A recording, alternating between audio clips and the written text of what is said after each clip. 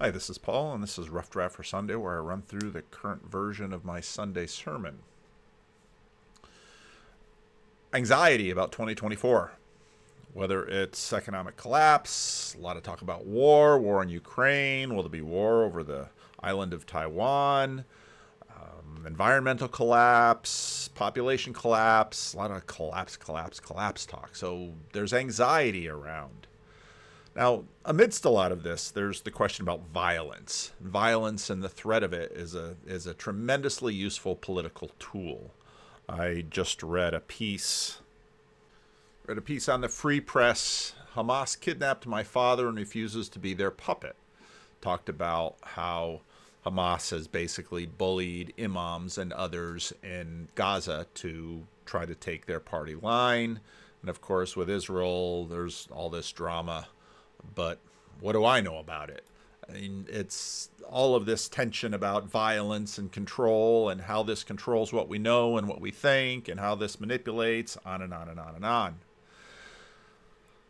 So there's the question of change, but I also want to talk about what I call the status quo kingdom, because there are systems of group control. Domination normally uses threats or violence of imprisonment to intimidate or perpetuate their regimes, but there's always sort of something built into the status quo. And this has been pointed to by many people for a very long time that, well, who says that the current regime of the status quo is necessarily the way things should be?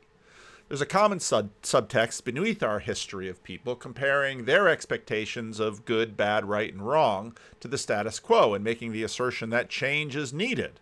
But of course, the way things are right now, the status quo resists change coming, even if you think it's a good change.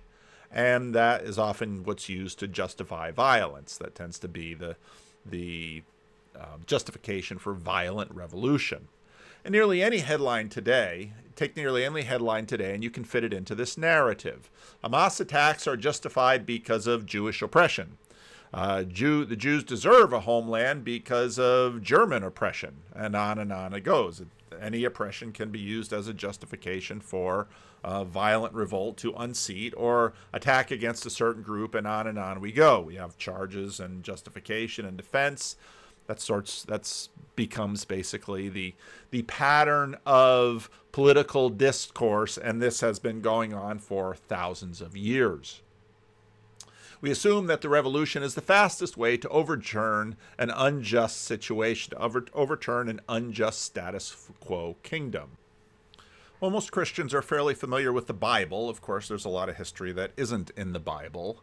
And what comes and destroys the temple in 70 AD that you might hear me talk about was sort of the first Jewish revolt. There would be a second and a third Jewish revolt, and the third Jewish revolt was known as the Bar Kokhba Rebellion. It was a Jewish uprising against the Roman Empire in 132 to 135 AD. It was led by a man named Simon Bar Kokhba, who was claimed to be a Messiah or the Messiah and wanted to restore Jewish independence and Jewish religious practice in Judea.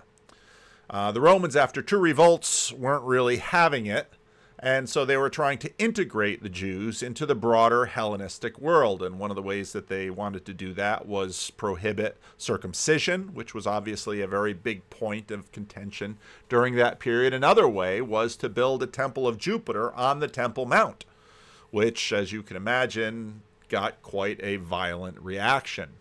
The rebels initially had some success, but they were eventually crushed by the Roman army, led by Julius Severus. The rebellion resulted in heavy casualties, destructions, and the continued banning of Jews from Jerusalem. Now, last week we began the Gospel of Mark, and the Gospel of Mark begins with this sentence, which many of us might look at and say, it seems like the most obvious sentence, but actually the elements of the sentence are quite important. The beginning of the good news, this announcement of good news that is coming to the world, not good advice, good news about Jesus the Messiah. And you can see right away there's tension with that word. Well, was Bar Kokhba a Messiah? Is Jesus a Messiah? If Jesus is a Messiah, he's a very strange Messiah because everyone expects a Messiah to sort of look like Simon Bar Kokhba, the Son of God. Now, when you hear that, right away you know, well, there's going to be some tensions around this man. What do we mean by Messiah? What do we mean by Son of God? What was he tearing down and what was he building up? They, meaning Jesus, had just called Peter, Andrew, James, and John, who were fishing in the previous verses that we read last week. They went to Capernaum. And when the Sabbath came, Jesus went into the synagogue and began to teach. And so there would be a reading of a text, and Jesus would talk about the text. You can find one such sermon, for example, in Luke 4, where Jesus picks this text out of Isaiah that we read last week. The people were amazed at his teaching because he taught them as one who had authority, not as teachers of the law. Now, the teachers of the law were the religious leaders who were there to take the Mosaic Code and try to apply it to people's lives. And according to Peter, who was there, Jesus' preaching and teaching had an impact on people, and he describes that impact as authority. There was a sense that Jesus was applying, relating, talking about this in a way that grabbed them, that seemed to apply to their world and flesh out their world in a way that the other teachers that had been teaching at that synagogue didn't seem to be able to have. Authority has a sense that what Jesus was saying seemed fit, to have power, to gain traction in a world they were living within. It was an intuitive sense that, in contrast to what they usually heard, his words had meaning, power, and seemed to have more agency and efficacy to accomplish what they intuitively sensed was right and good. Just then a man in their synagogue, who was possessed by an impure spirit, cried out, "What do you want with us, Jesus of Nazareth? Have you come to destroy us? I know who you are, the Holy One of God." Now, one of the things that you'll note is that when people who don't seem to be possessed by an impure spirit talk to Jesus, they're usually quite a bit more reserved. They say teacher or rabbi or something of this nature, or maybe a prophet or a miracle worker. But this man who is possessed by this impure spirit calls him the Holy One of God. That's a very strange thing. Now, impure spirit sort of connects us again back to this Mosaic Code, where you had this entire system of clean and unclean, of holy and common, things that would defile, and then processes where things could be restored to common, or perhaps some things would even be designated as clean. You had purification. So this is a spirit that, well, it's an impure spirit. So this is a spirit that is causing problems, causing disintegration, causing what should be a person who can function and thrive in the context now is unable to do that. Now, when we think about demon possession, that sets off a whole bunch of things in our own mental imaginaries. Now, some people are skeptic about non-human agents who can occupy and overcome human beings. Others are not skeptical at all about this, but there's some sort of fuzzy dual world going on here where there's sort of normal and then there's demonic, and demonic seems sort of spooky and out there, and so we kind of sort of hold that at bay, and if we don't have to think about it, well, we don't have to think about it. But here it sort of assaults us in this passage. "Please be quiet, Jesus said sternly. Come out of him." And the impure spirit shook the man violently and came out of him with a shriek. Now, some people might be skeptical and might have ways of thinking about maybe mental disorders or physical disorders, but I don't think they would have pointed to this as an exorcism, which it clearly is in the text, if the man had sort of just stayed this way and was subdued during the particular episode in the synagogue. Now, let's assume for a minute the evil non-human agent hypothesis. Why would a demon out Jesus like this? Well, and why would Jesus shut the demon up? Now, naming is framing, and once he sort of names Jesus as the Holy One of God, what are we going to do with this, especially in the Jewish context? Now, you might say, well, demons are liars, and therefore maybe the demon is saying a lie. But if you say that, then of course you're going to have to concede the reality of demons. The demon, it appears, I think, probably wanted to resist Jesus and thought that maybe naming and framing Jesus would be to his benefit for sort of holding Jesus off, and it clearly doesn't work. Jesus tells him to be quiet and then tells him to come out, and that's it. Now, why didn't Jesus want the fame? And this is going to be something that as we go through this passage, it's going to become strange, because most of us would imagine, well, if you're going to try to resist the status quo kingdom, fame is a really powerful thing. People will know about you. People will trust you. People will regard you with authority, and then you can command them. And with this people power, you will be able to, what? Unseat the current political regime, maybe resist the Romans, maybe do something along the lines that all of the other messiahs had done. And that doesn't seem to be Jesus' game. Well, so then we have to ask, well, what exactly is Jesus' mission? He's clearly trying to unseat a certain status quo kingdom, but exactly what is that kingdom? How can we name and frame that kingdom? Now, how would both the demons naming his framing strategy and the word of mouth promotion undermine Jesus' mission? The people were also amazed that they asked each other, what is this? A new teaching and with authority. So right away you understand what authority is. Authority is what someone has when they can address reality and there's validation all around in terms of what people are seeing. He even gives orders to impure spirit and they obey him. Now, this is going to set up an accusation against Jesus that, well, he must be the head of the demons. But Jesus said, then why would I cast them out?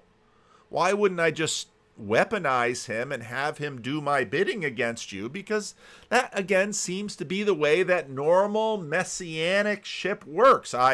Whether it's with impure spirits, or maybe it's with good ideas or clever ideas or inspiring people that I will somehow colonize other people and have them march out ahead of me to do my bidding. It's not quite what Jesus is doing. News about him spread quickly throughout the whole region of Galilee, as you would imagine it would. Now, popularity is coming, but this way of using popularity seems to make Jesus uncomfortable. And yet he doesn't seem to be able to stop it, which is also interesting. As soon as they left the synagogue, they went with James and John to the home of Simon and Andrew. Simon's mother-in-law was in bed with a fever, and they immediately told Jesus about her. So he went to her, took her hand, and helped her up. The fever left her, and she began to wait on them.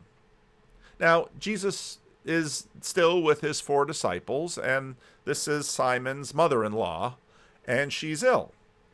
And now remember the unclean spirit. Now, some of this clean and unclean stuff, and if you read the Mosaic Code, there's contamination. Whenever something that is unclean comes into contact with something that is clean, the clean becomes defiled and has to be purified or sent away or destroyed or something in order for it to be clean again, to be brought into a proper community and a properly functioning community of God. And so part of this means is that if you were holy, if you wanted to remain clean, or at least not defiled, you'd be very circumspect, and you'd sort of do things or not do things in order not to risk defilement. But Jesus seems unafraid of these dynamics. And what we're going to see is that this clean and unclean very quickly gets connected with well or ill. And so I'm not going to connect all of these things necessarily for you because I don't know that I can, but I want to at least line them up for you and put them in a universe together and have you think about how, in fact, they are connected. Clean is often preserved by separation from non-Jews because the touch or eating an unclean thing, and separation from practices of those who don't abide by the law. But here, Jesus touches her. This is very clear in the layout of the Gospel of Matthew, but we're in Mark now. And she is restored. And what we're going to see is that, whereas before unclean objects would become unclean if touched, there's sort of an altar dynamic. You might remember a few weeks ago I talked about altars and how basically if an animal goes into the altar, it is consumed because God is a refining fire. Now this Jesus seems to have a quality of an altar, and where when he touches what is unclean, he makes it whole again. So the text is very clear. He takes her by the hand and lifts her up. Now, what we're going to see from other miracles of Jesus is that Jesus doesn't need to touch her in order to heal her. There's no magic happening here. Jesus can heal with just a word, but he intentionally touches her, and then she willingly serves him. So there's something deeply symbolic about this. That evening after sunset, the people brought to Jesus all the sick and demon-possessed. The whole town gathered at the door, and Jesus healed many who had various diseases. He also drove out many demons. But he would not let the demons speak because they knew who he was. So again, Jesus has a plan here, and Jesus is preempting them because, no, we're not going to play that game. I am doing something different. I'm not the Lord of the demons, mobilizing demons in order to take over the land.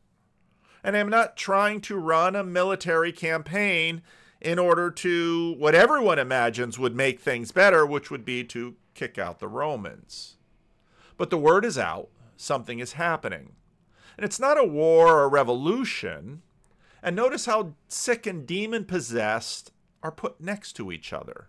Now, what's interesting is that they come to the door and you almost sort of conjures up an image of Lot and Sodom when the whole town comes to the door in order to rape the angels that have come, but they're not going to get close to them. They come now to Jesus, and Jesus is going to go out into the evening. This is after darkness. Now, last week we talked about wilderness and sea as sort of chaos areas. Well, day is order and night is chaotic. And so now Jesus is going to go out into the night, and he's going to banish illness and cast out demons.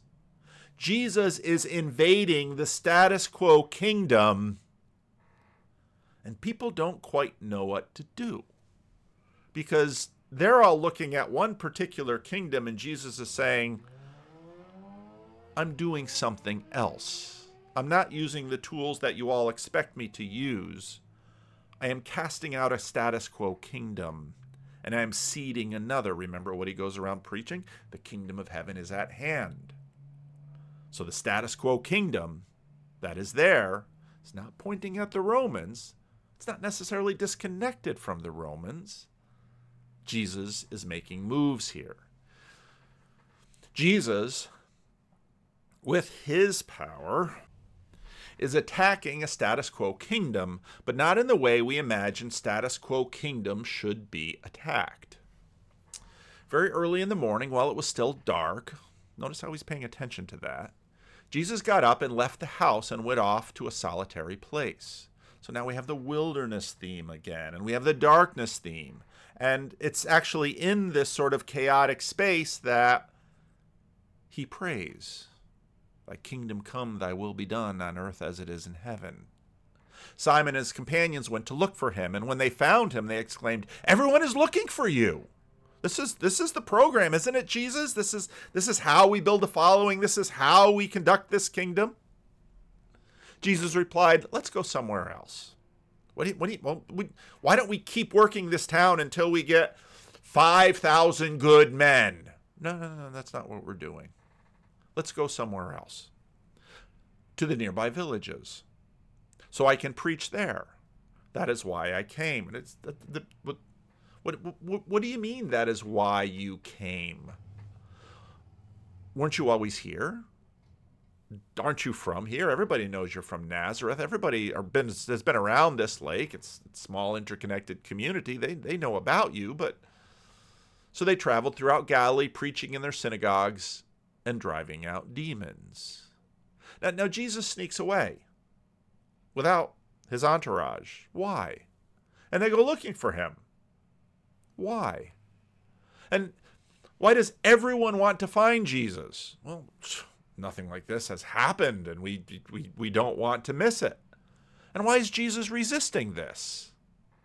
What would falling into their expectations of him encourage from them? That is why I've come. To which they might have replied, come from where? Haven't you always been here? So they do in other towns in the region what they did in Galilee, or in Capernaum, I should change that. And the disciples follow along. Well, why does Jesus want disciples? Well, who will they become? And what are they learning? They don't seem to learn too quickly.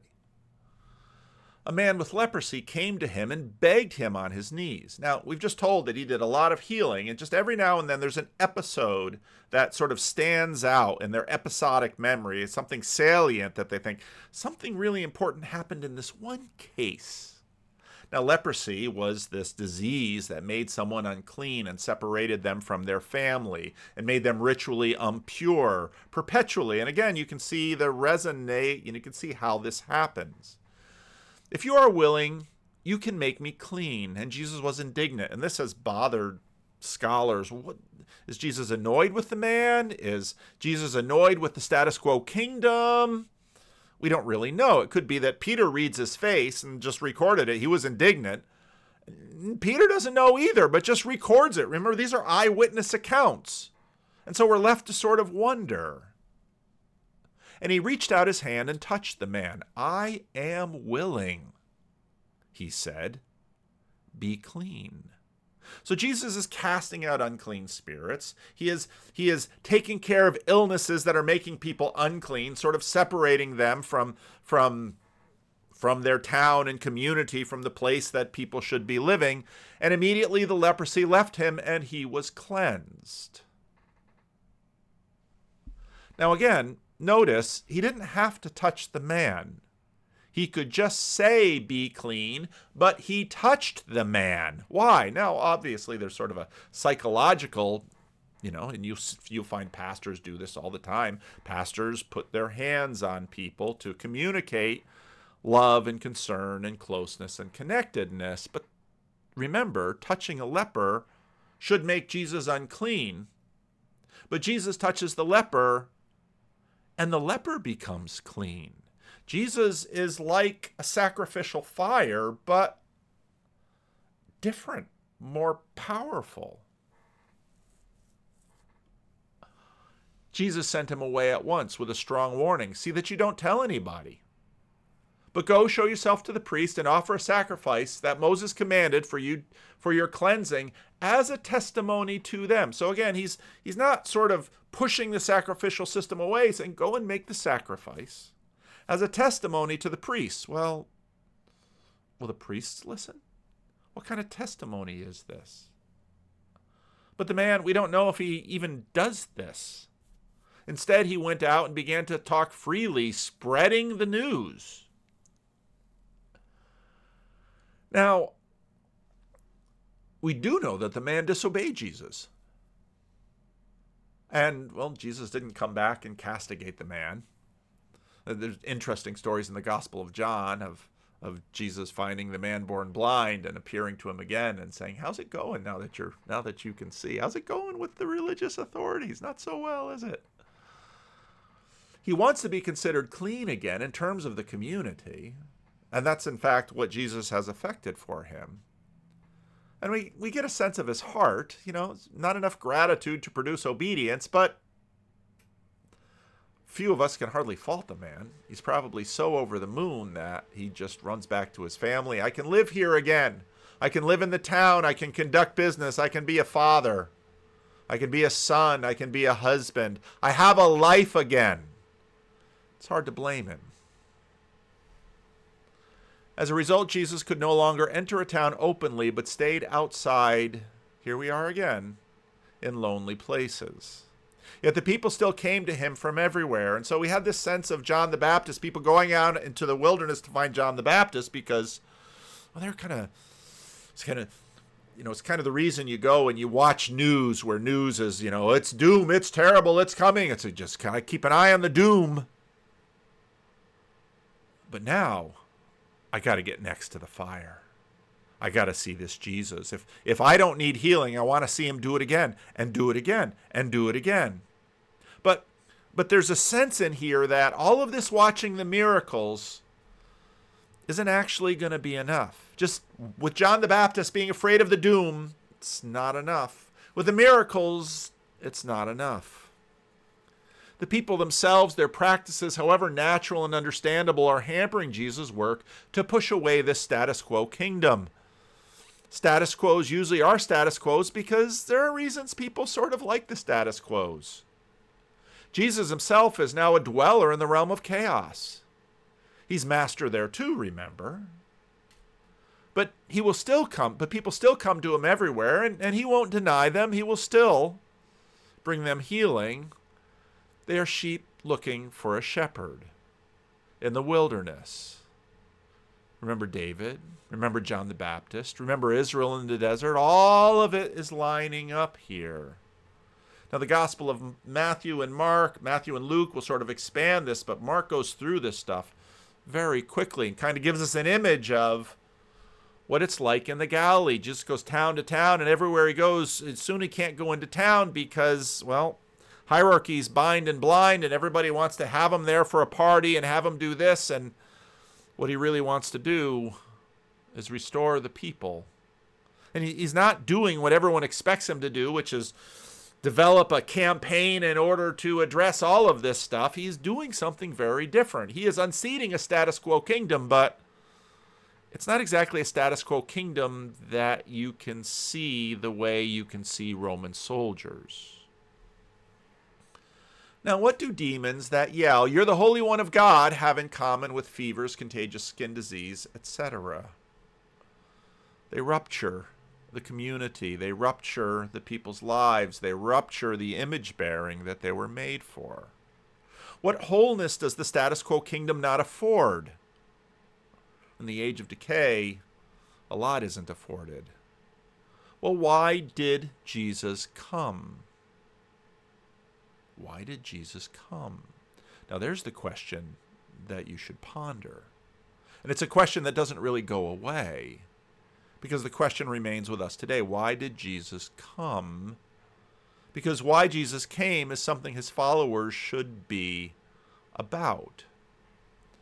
Now, why would Jesus retreat from the fame and the popularity that we see as a foundation for the kind of power that we imagine will get things done? And what did Jesus say that seems to have so much authority? Now, we have to square this with the rest of what we know about Jesus, because, of course, for many of us, we're not reading this for the first time. How he allowed himself to be crucified, how he rises from the dead, how his disciples change the world, and how we here and now worship him. What is his kingdom about? And how does he address the many status quo kingdoms that have come and gone since he's been here? Well, what does he leave us? Well, we certainly have his testimony, and we have the testimony of those who followed him, and we have his disciples, and we have the church as it's been going through the centuries. And he also gives us this meal. This is my body broken for you. Do this in remembrance of me. This is my blood shed for you. Do this in remembrance of me. Take, eat, remember, and believe that the blood and body of our Lord was shed for the complete forgiveness of all your sins, for the undoing of what the status quo kingdoms have been doing in you. As often as you do this, you proclaim the Lord's death until he comes. Amen.